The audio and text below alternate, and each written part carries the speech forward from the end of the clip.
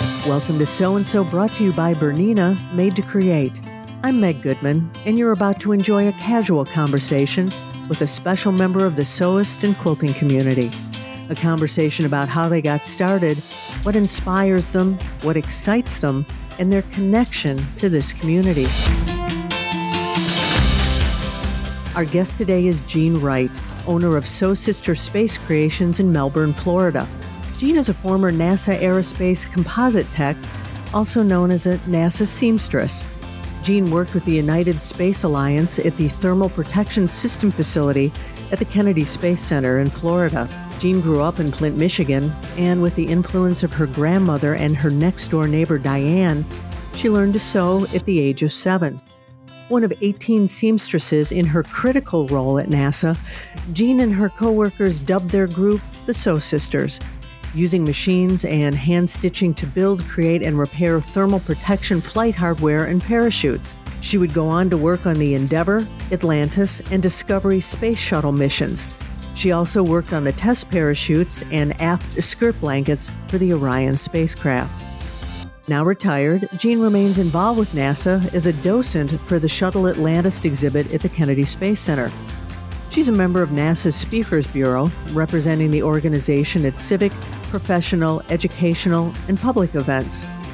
One of her biggest thrills was being asked by Mark Armstrong to cut and prepare for auction pieces of the historic Muslim fabric from the Wright brothers' 1903 flyer that Mark's father, Neil Armstrong, carried to the moon aboard the Apollo 11 lunar module.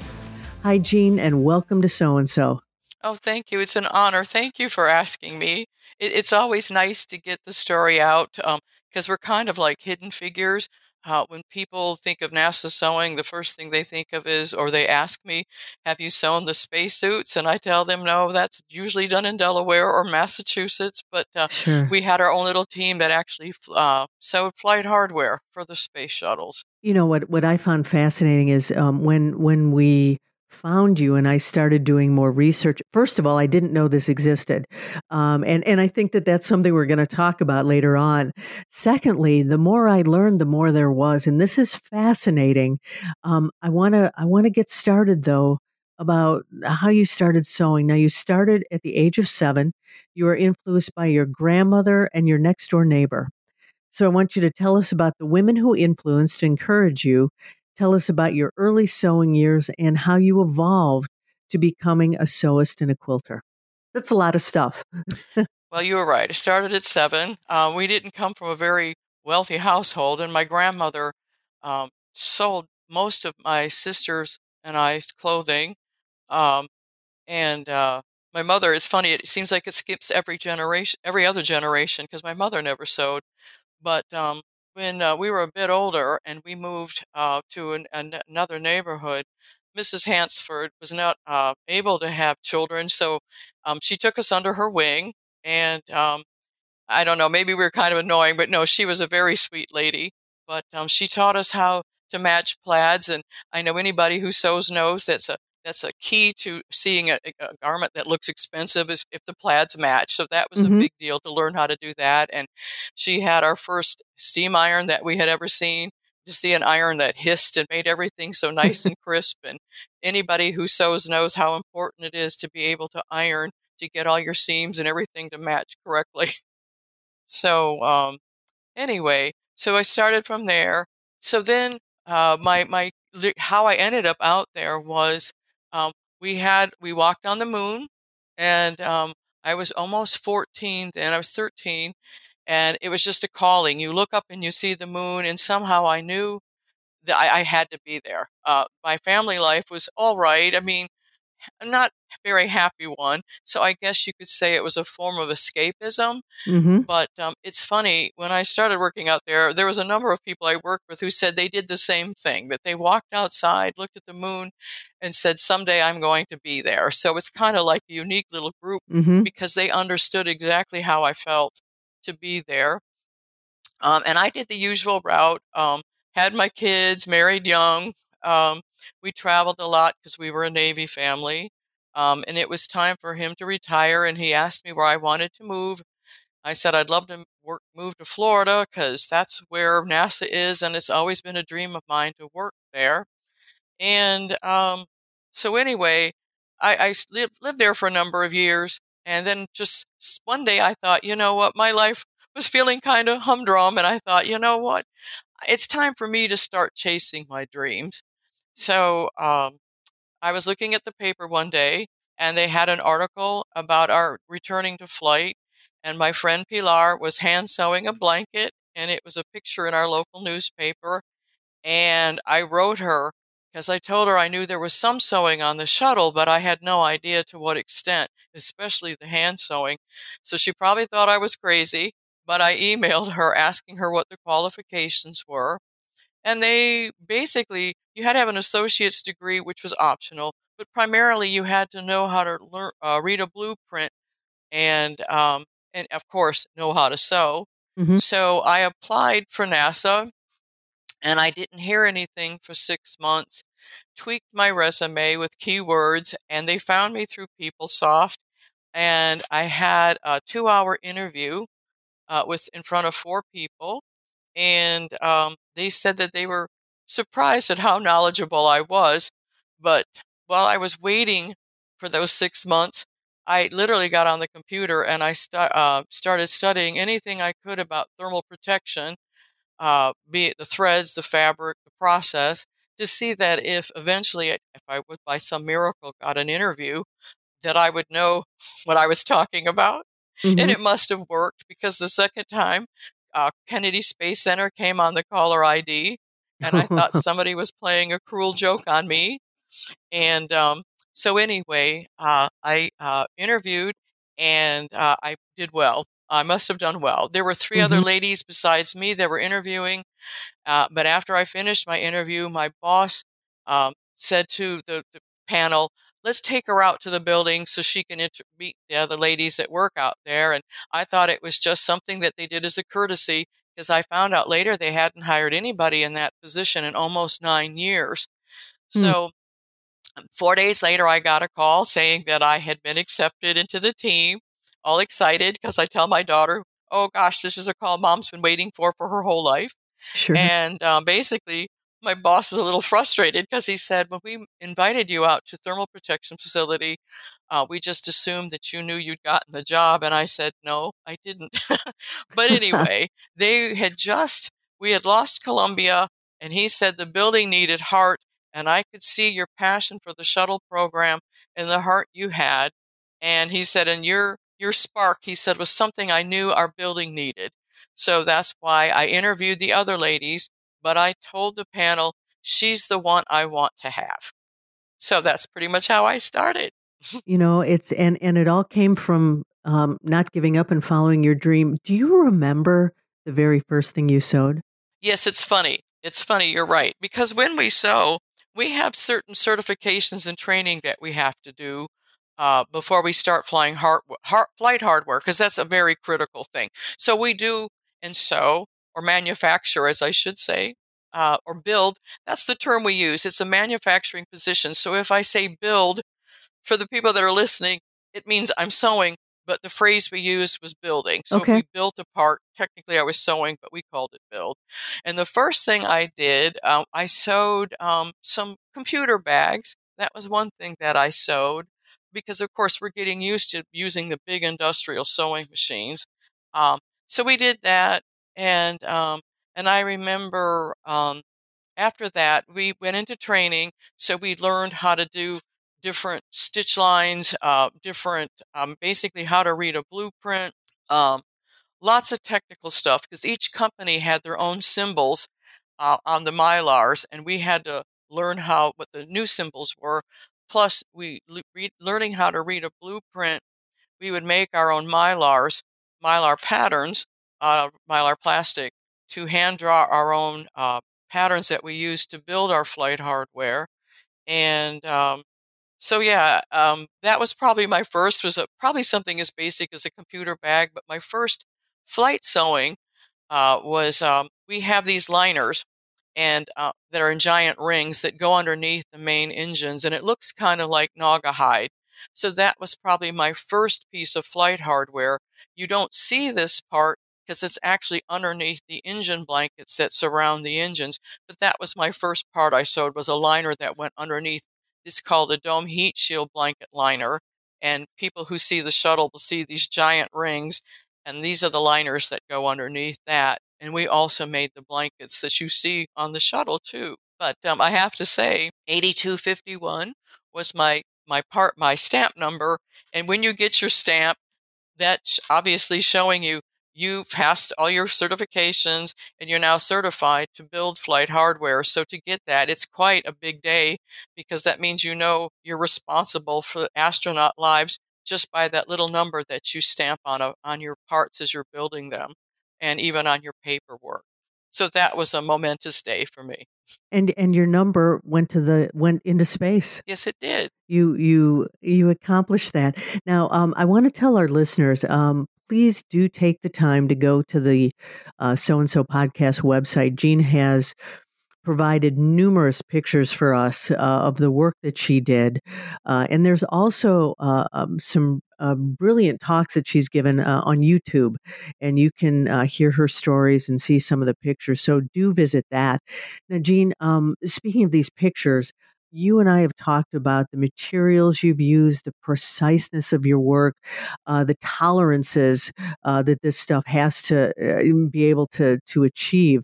Would you talk a little bit more about that? Because I know this is all brand new information for people listening to us today.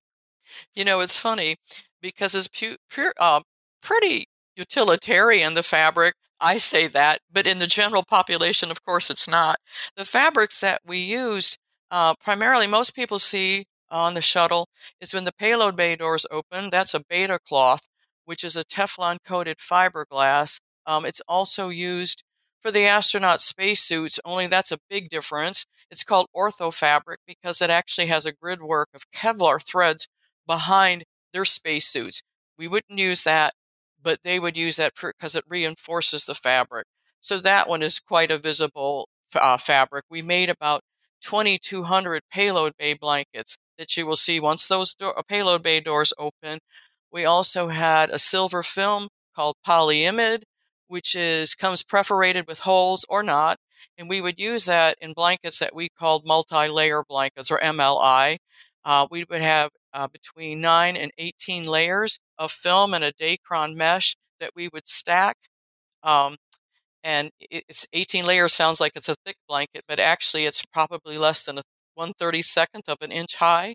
So we made 5,500 silver blankets, and those would be the inside. The outside would be the silver polyimide.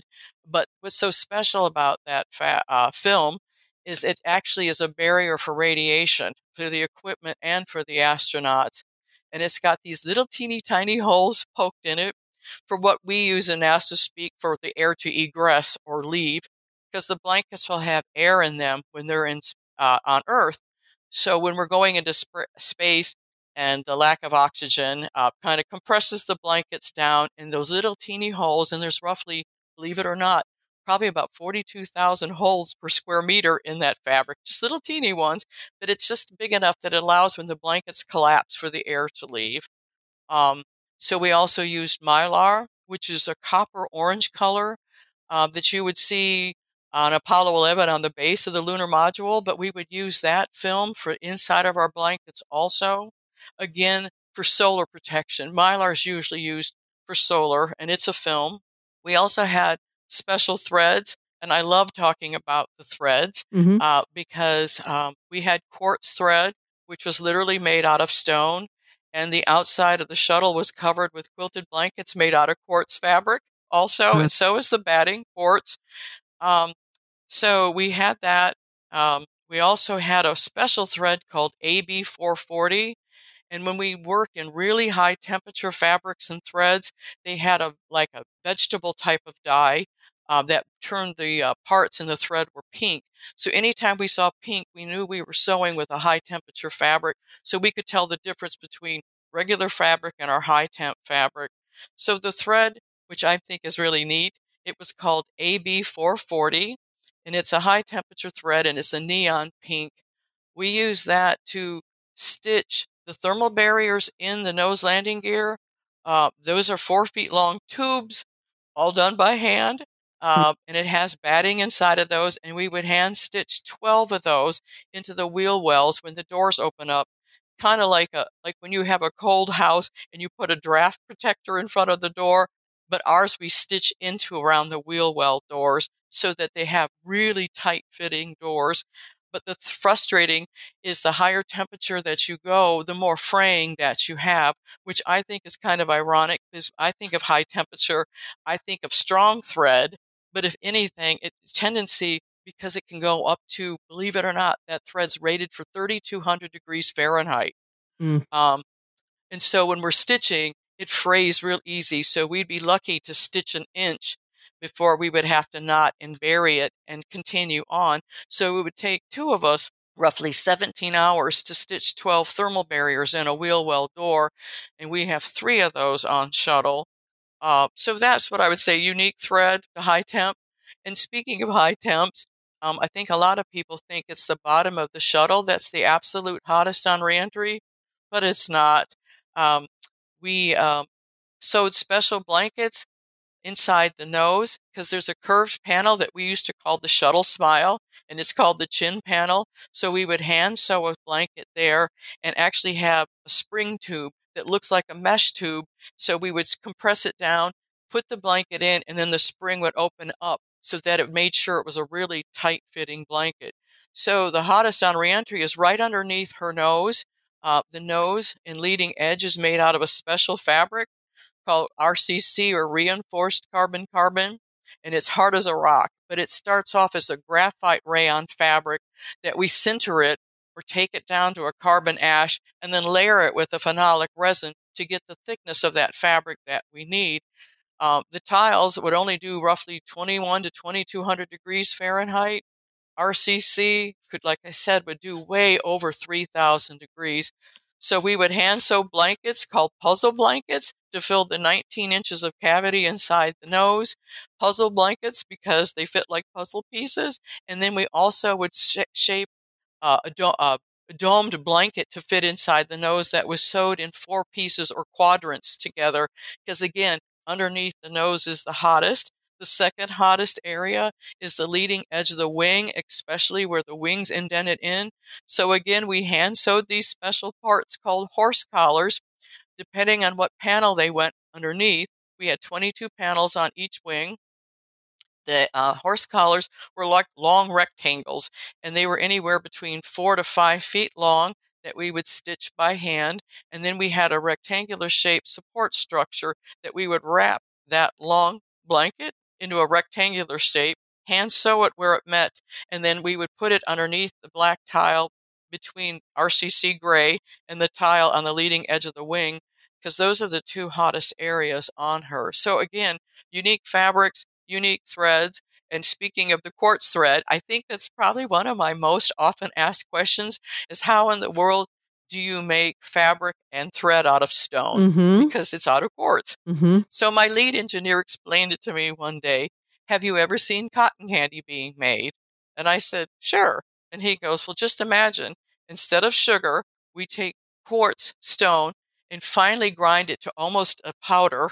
And then what we do is we put it in a machine and we superheat it and it liquefies. And then it spins out just like a cotton candy would, only it gives us enough filament that we're able to twist it and to make it into a thread. And then eventually we can weave that into fabric. You know, I always thought that the hottest places on the shuttle were what everybody else thought about. Now, I have a question. You've worked on Endeavour, Atlantis, Discovery. Mm-hmm.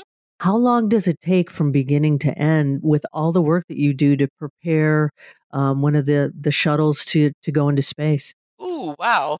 You know what? We go way back in history on this one. Most older people remember the shuttles the first 2 were covered completely in tile. And that initially, I would say probably close to 36,000 tile on average, between 30 and 36,000. Because believe it or not, each shuttle has their own little differences. So that's why we have different tile. But on STS-6, we actually flew test blankets, which are called flexible insulation blankets or FIB. So we had a test program that we would sew little blankets and glue them on the outside of the shuttle to see how well fabric would fly. Humongous weight savings. Yeah. Initially, what's so funny is the older women who I worked with told me that the blankets, especially in the OMS pod, now the OMS pod is that really big curved area between the tail, in the back. They said they looked like blown out Pampers because, believe it or not, STS-6, which was Challenger, that was the first time we flew test blankets on a shuttle. They came back looking like blown out Pampers, the lady told me, because in that OMS pod area, you've got a lot of wind coming over that high bump, so to speak, and they were all buffeted back and forth, and the threads had broken and everything else. So we learned eventually that we coated the blankets with a ceramic paint called C9. So it's a process that we paint the blanket, and then about 8 hours later, we'll put a second coat. So when you tap the blanket, it sounds like a china cup. But when we realized that blankets would do well for us, unfortunately, when we lost Challenger, we put Columbia, which was the oldest shuttle, into Bay 2, and we took off roughly 7,000 white tile and replaced them with our fib blankets, a weight savings of almost 7,000 pounds. Wow. Plus, we started flying what we call frizzy or flexible reusable surface insulation. It's a bright white coating called elastomer polymer, but it's on a brown Nomex felt, and there's like 4,200 inches of that on the top of the wings, top of the payload bay doors, on the top side of the crew compartment, and in some areas on the side of the shuttle. So between our frizzy and changing out the tile for the fabric blankets, we saved 8,000 pounds of weight. And of all the shuttles, Atlantis, by 3 pounds, is the lightest of all the orbiters that we have left. Huh. Even our newest Endeavour, she weighs slightly less than Endeavour, Mm-hmm. but it was a lot of weight savings for us, simply because we had a giant sewing machine that sewed 30 rows at a time, and it would quilt what we called a PU, or a production unit.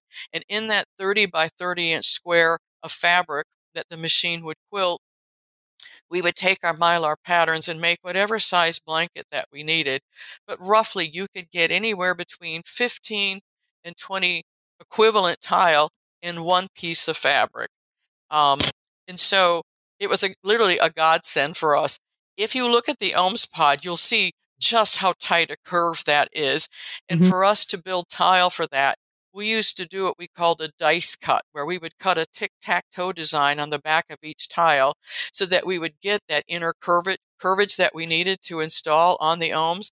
So once we switched to blankets, I don't have to tell you, you've got blankets that are quilted. It gives us so much flexibility over a curve. Um, and so the blankets we made in 11 classes or thicknesses, and we go anywhere from as thin as a placemat to on the ohms. Those are our class 11s. Those are 2 inches thick. But the blankets are rated for anywhere between 650 to roughly 1,300 degrees Fahrenheit, which is the exact temperature range that the tiles that they replaced. But again, you've got the weight savings, and it's about $10,000 a pound to send something into space. So any weight savings that you can do, Oh my. it allows you to carry heavier payloads, and it just saves just a lot of weight. Now you shared with me earlier on a story about in the work that you did, somebody that you worked with said, I can tell you're a quilter Oh, by the way you did some things. Would you share that story with us? yes, I'd be more than happy to. It's funny because I don't know. You always take a certain pride in your work. You just do, and of course, you're flying to save lives, so you're very particular. But you're right. One of our quality guys, I was working on a hexagonal piece, and I had really tight corners that, if I do say so myself, they were very precise and perfect. Mm-hmm. And he said to me, I didn't even have to look at the number on the stamp of who made this blanket, because he said the corners were perfect and so precise. And he says, I could tell you were a quilter because when you're precise in your sewing, because you have to match up seams. He said, I didn't even have to look at the buying number. I knew it was your piece. So for all our quilter friends who are listening, you were well represented in space by Jean and her quilting work. Jean, you mentioned the machines that you used before, Mhm. and I want to talk about that a little bit. Who is Lurch? Oh, Lurch. I love talking about Lurch. I think it's a huge surprise to people. We have a lot of industrial sewing machines up there because we sew through thick things and thin things, of course, too. But Lurch's first job was sewing saddles. So we had two upstairs. Lurch was our oldest. He was a Singer 9710 that was built in 1914. We actually did adjustments to him. He was relatively small, but then we extended his arm or his harp to almost 6 feet long so that we could do sewing of our blankets. So we use Lurch for what we call closeout stitching on the blankets, which basically in our sewing world, it's top stitching. So those fabric blankets that we would finish off by hand, because each of those are knotted and hand sewn on the back before we install them. But Lurch would do the 2 rows of closeout or top stitching on those blankets. But he would also be the machine that we would use to do those giant 8.5 foot across dome heat shield blankets for sound suppression around shuttles' engines. So there are 125 stitch lines that radiate out on those half circle blankets, and there's actually 2 of those blankets for sound suppression. We have to hand knot and bury each knot. Um, Not only like in the quilting world, because you want the back to look as nice as the front, but for us, it's very important that we bury the knots because any type of knot on a surface of our blanket would not only create drag, but it would also cause excessive heat in that area. So you're talking about burying and knotting 125 stitch lines just on one blanket. Uh, so those would take us roughly about 4.5 days apiece to do. Uh, and again, what's so fascinating is people don't realize when we sew those blankets on, we actually have a wire thread called Inconel 625, and those blankets are literally hand sewn onto the back of the shuttle with a wire thread. So yes, Lurch was we loved it. It's an Astrid edition. All of our sewing machines have names, and Hmm. that goes back to the Apollo program where Big Mo and Sweet Sue, which were giant Singer sewing machines too, and those were the sewing machines that sewed the Apollo suits that went to the moon. So I love the tradition. It's and Lurch, I don't know how he got his name, but he's our oldest sewing machine that we use. Is he still in use? Is he still working? Yes, he is. Excellent. Yes, he is. In fact, roughly about a year before the program ended, we had a woman from the Smithsonian come into our building, and she had these bright neon orange fluorescent stickers that she stuck on our sewing machines because eventually they will be going to the Smithsonian. So the giant 30 needle multi-needle sewing machine has got a sticker. Lurch has got a sticker on him, and some of the other machines do because they're so unique looking anyway, that, of course, for historical value, eventually they will be gone. We don't use the multi-needle machine anymore because that was only used to quilt blankets for the shuttle, and also aft skirt blankets, which is the bottom of a booster on the Orion capsule. But Lurch and the other singers that we have that are the old ones, those are still being used, so they won't be going to the Smithsonian anytime soon. Jean, tell us the story of your phone call from Mark Armstrong and where that conversation led to. I had met Mark Armstrong at a space event a few years prior, and I have some flown payload bay liner fabric, and I was talking to him about the sewing that I did on the shuttle. Eventually, I sent his family some little squares of fabric from the payload bay liner. But anyway, I got a phone call out of the blue and telling me that I was from Mark saying that there was a special project that he wanted me to work on and I would have to sign a non-disclosure agreement. And that piqued my interest, of course. And he says, I'm going to let Craig Fiamaro, he works for an auction house. And he goes, it's a project that I want you to work on, but Craig will be calling you tomorrow. But he said, you know what? I was so fascinated with your story about how you love the Wright brother history and how you worked on the shuttle. And he said, you were the very first person I thought of that would cut the fabric my father took to the moon. So that's beyond mind blowing. So I got a call the next day. He filled me in on what I needed to do. And long story short, it was a Ohio shaped piece of fabric um, that I thought was appropriate since Neil Armstrong's from Ohio and the Mm-hmm. Wright brothers are from Ohio. I literally teared up when they brought the fabric into the room in commemoration of the movie First Man, which came out in 2018 about Neil Armstrong. And also, it was in 2019, the 50th anniversary of the Walking on the Moon. They wanted to get a bunch of fabric ready for auction. Some of the money went to the family, some went to charity, but I ended up cutting it in close to 200 pieces. Uh, and it was just, when you walk into the room, they had video cameras and lights, and everything is very secure because Mm-hmm. this auction house processes stuff for auction that are the most expensive items in the world.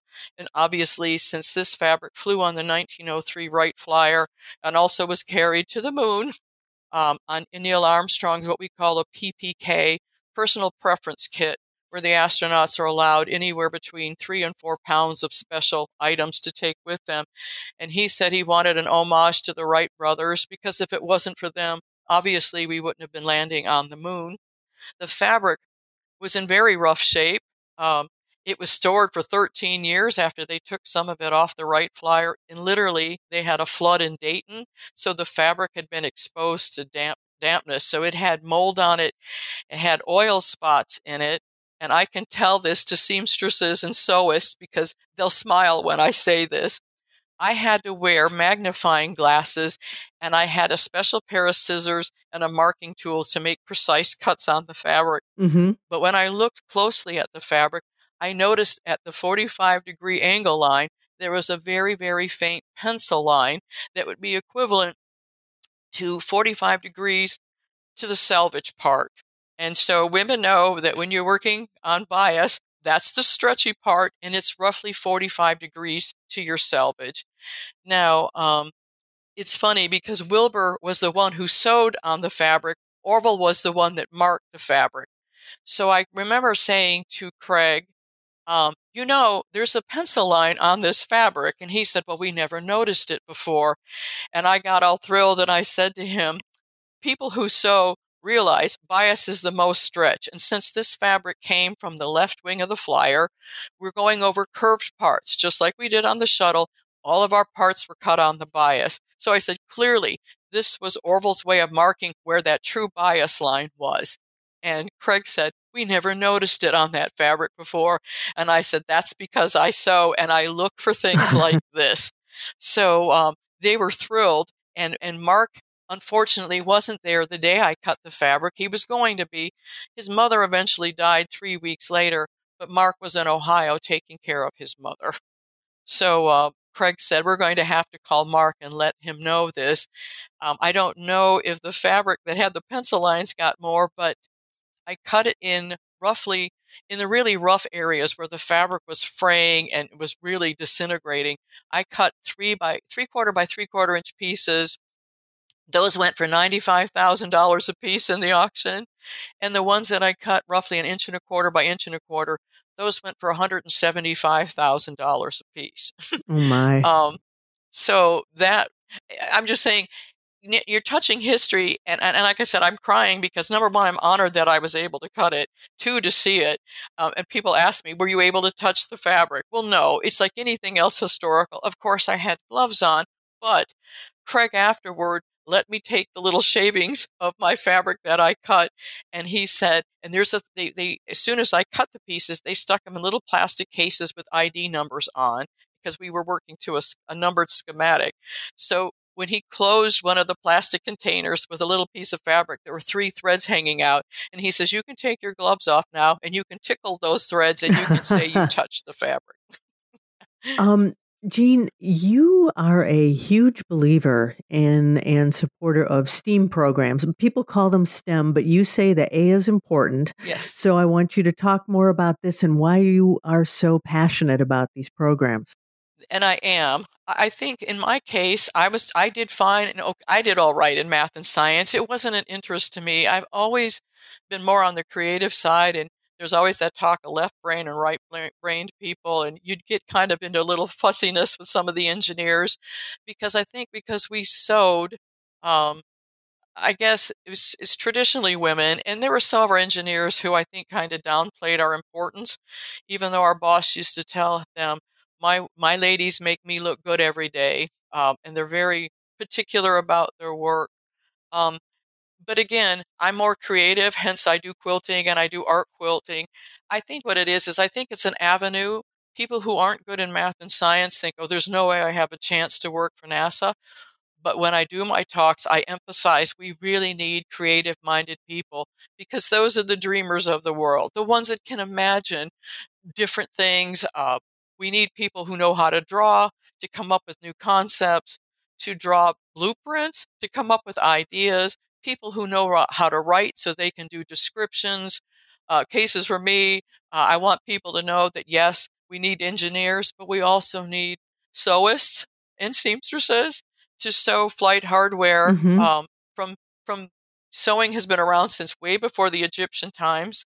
And it's amazing to me how even our technological items that we create and build still need the sewing. We just need sewing, and we use it on every single vehicle that ever goes into space, satellites, rockets, anything. Everything needs thermal protection, so we will always need people that will sew, and I think that's important because a lot of people don't realize the amount of handwork that these vehicles need because you're working to such preciseness. And in some cases, we were working to 1/100,000th of our stitch lines, and we would have to do calculations even to take into account the thickness of our threads that we were using. So it's very detail oriented, and even some of the parts, like the gap fillers between the tile, which were sewn by hand, they look like little pillows. We even had to come up with calculations how many grams of batting to go inside of them, which of course involves math. But again, I always used to say that there's love coming out of a sewist's hands, and what better way to do that is you're protecting the astronauts. I just want people to know that we need creative people, and I really do think it's just as important as math and science, especially as an avenue for people who may not have interest in that, but they're very creative, but I'm just letting them know that NASA needs creative people too.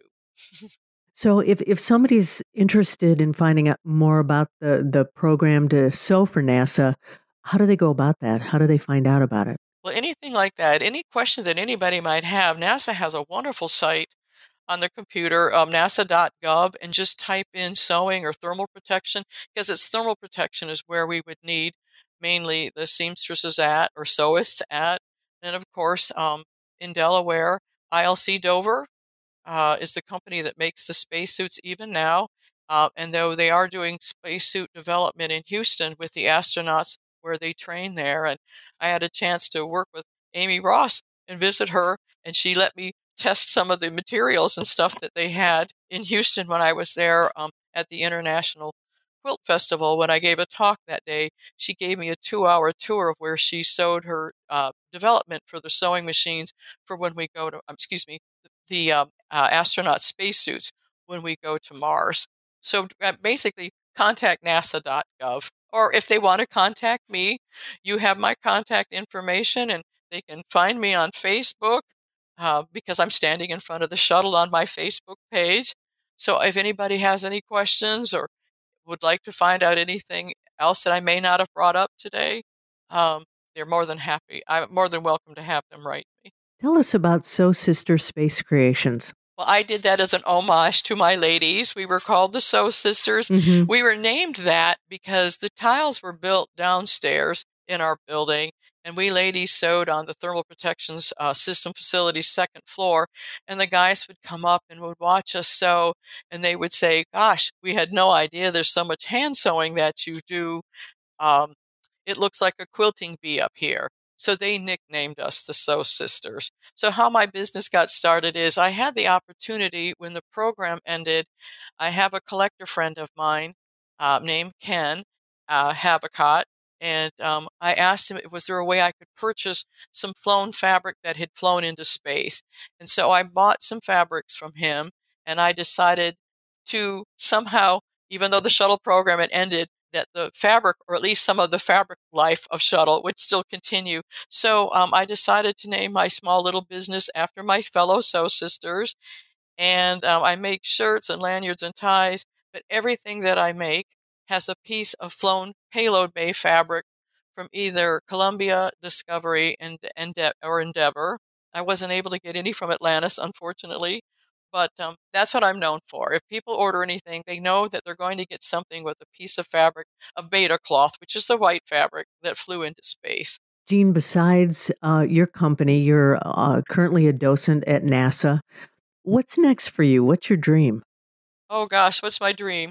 Gee, um, part of me would like something that I sewed. I mean, yes, I had stuff that I created and built, flown into space. I would like to make my own quilt block like Karen Nyberg did Mm-hmm. and have that flown into space.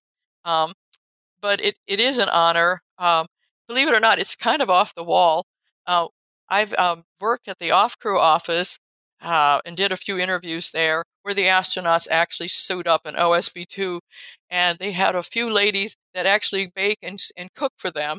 Eventually, I think I love to sew, but I would love to work in the office over there making food for the astronauts. That's probably not going to happen, but it's always been a dream. But I think primarily, sewist wise, it's just important for me to get the word out about the Sew Sisters and how we have sewists at every NASA center. Um, and I just want to get the word out that, yes, we may not be known, but I think that's my goal. Eventually, I've heard word that we have a publisher that's interested in a book that was written about me from a lady who met me at Atlantis called Sew Sister. So hopefully that will come out and get the story out from all the ladies. And we had a few men, but just in our building, just women that sewed. And I just want people to know that there's opportunities if you really, really want something. Um, and I really wanted this. For years, I wanted this. And it's still a miracle, even now when I think about it, that I had a small part in working on the shuttle. From the day you looked at the moon when we landed there. From the day I looked at the moon. Yes. It's funny.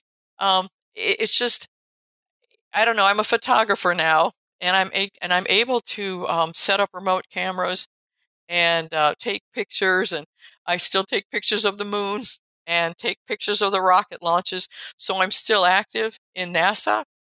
Um, it's just that it's something this little girl from Michigan who never thought she had a chance got to do something in her life that she always wanted to do. Jean, we've talked about a lot of things today. Is there one question I didn't ask you that you wish I had? Oh, I guess I would have to. One thing I would think I would ask right off the bat. Um, People think there was a lot of important things that we sewists did on the shuttle. We had a lot of situations where we had blankets that pulled off in sections, and in one case, we had a blanket pulled back on the OMS pod, and we literally had 2 days that we had to replicate that section. It was on Atlantis on STS-117. A lot of wind in that area. And we were afraid, again, anything sticking up, you're going to have excessive heat drawn to it. So we had to fire up our multi-needle machine and make class 11 2-inch thick blankets. And the guys downstairs had to build tile, and we had to replicate 4 different sections of the OMS pod to see if we couldn't get the blanket back down. Would it be safe for her to come home? And so that was stressful. I just have to say, we people who sew have saved the program a lot. A lot of repair work that has been done in space has been because of what we sew. And eventually, Danny Olivas, who was the astronaut, he was able to take little pins, and he had a suture kit and staples that he put the blanket piece down. Plus, he pressed it down with his finger. Um, and so I guess the other thing I would have to say is not only did we work on the shuttle, but people I think will be surprised. I actually had to go up on the launch pad and sew. So the first thing is what needs to be sewn on the launch pad? Mm-hmm. Well, during the shuttle program, there's a giant external tank that's orange, but we actually have hoses that lead up to it called GOX hoses, or gaseous oxygen, Mm-hmm. and they look like dryer venting those things in the back of your dryer that vent out the lint. Oh, sure. So part of it is encased with this really stiff material. But then when we go up towards the beanie cap, which is this cap that's 410 feet up in the air, and I'm afraid of heights, but I had to go up there, Mm-hmm. and it's a venting cap. So we would literally have to go up on the pad and hand sew patches on that accordion-like fabric because it's exposed to the elements 24/7. So yes, we would have to go up there and sew patches on that from time to time. So that's something that's kind of it's different. Nobody would expect that we would have to take our sewing up on the launch pad. And get over your fear of heights, and this job pushed yes. you. It pushed Well, you. you know what?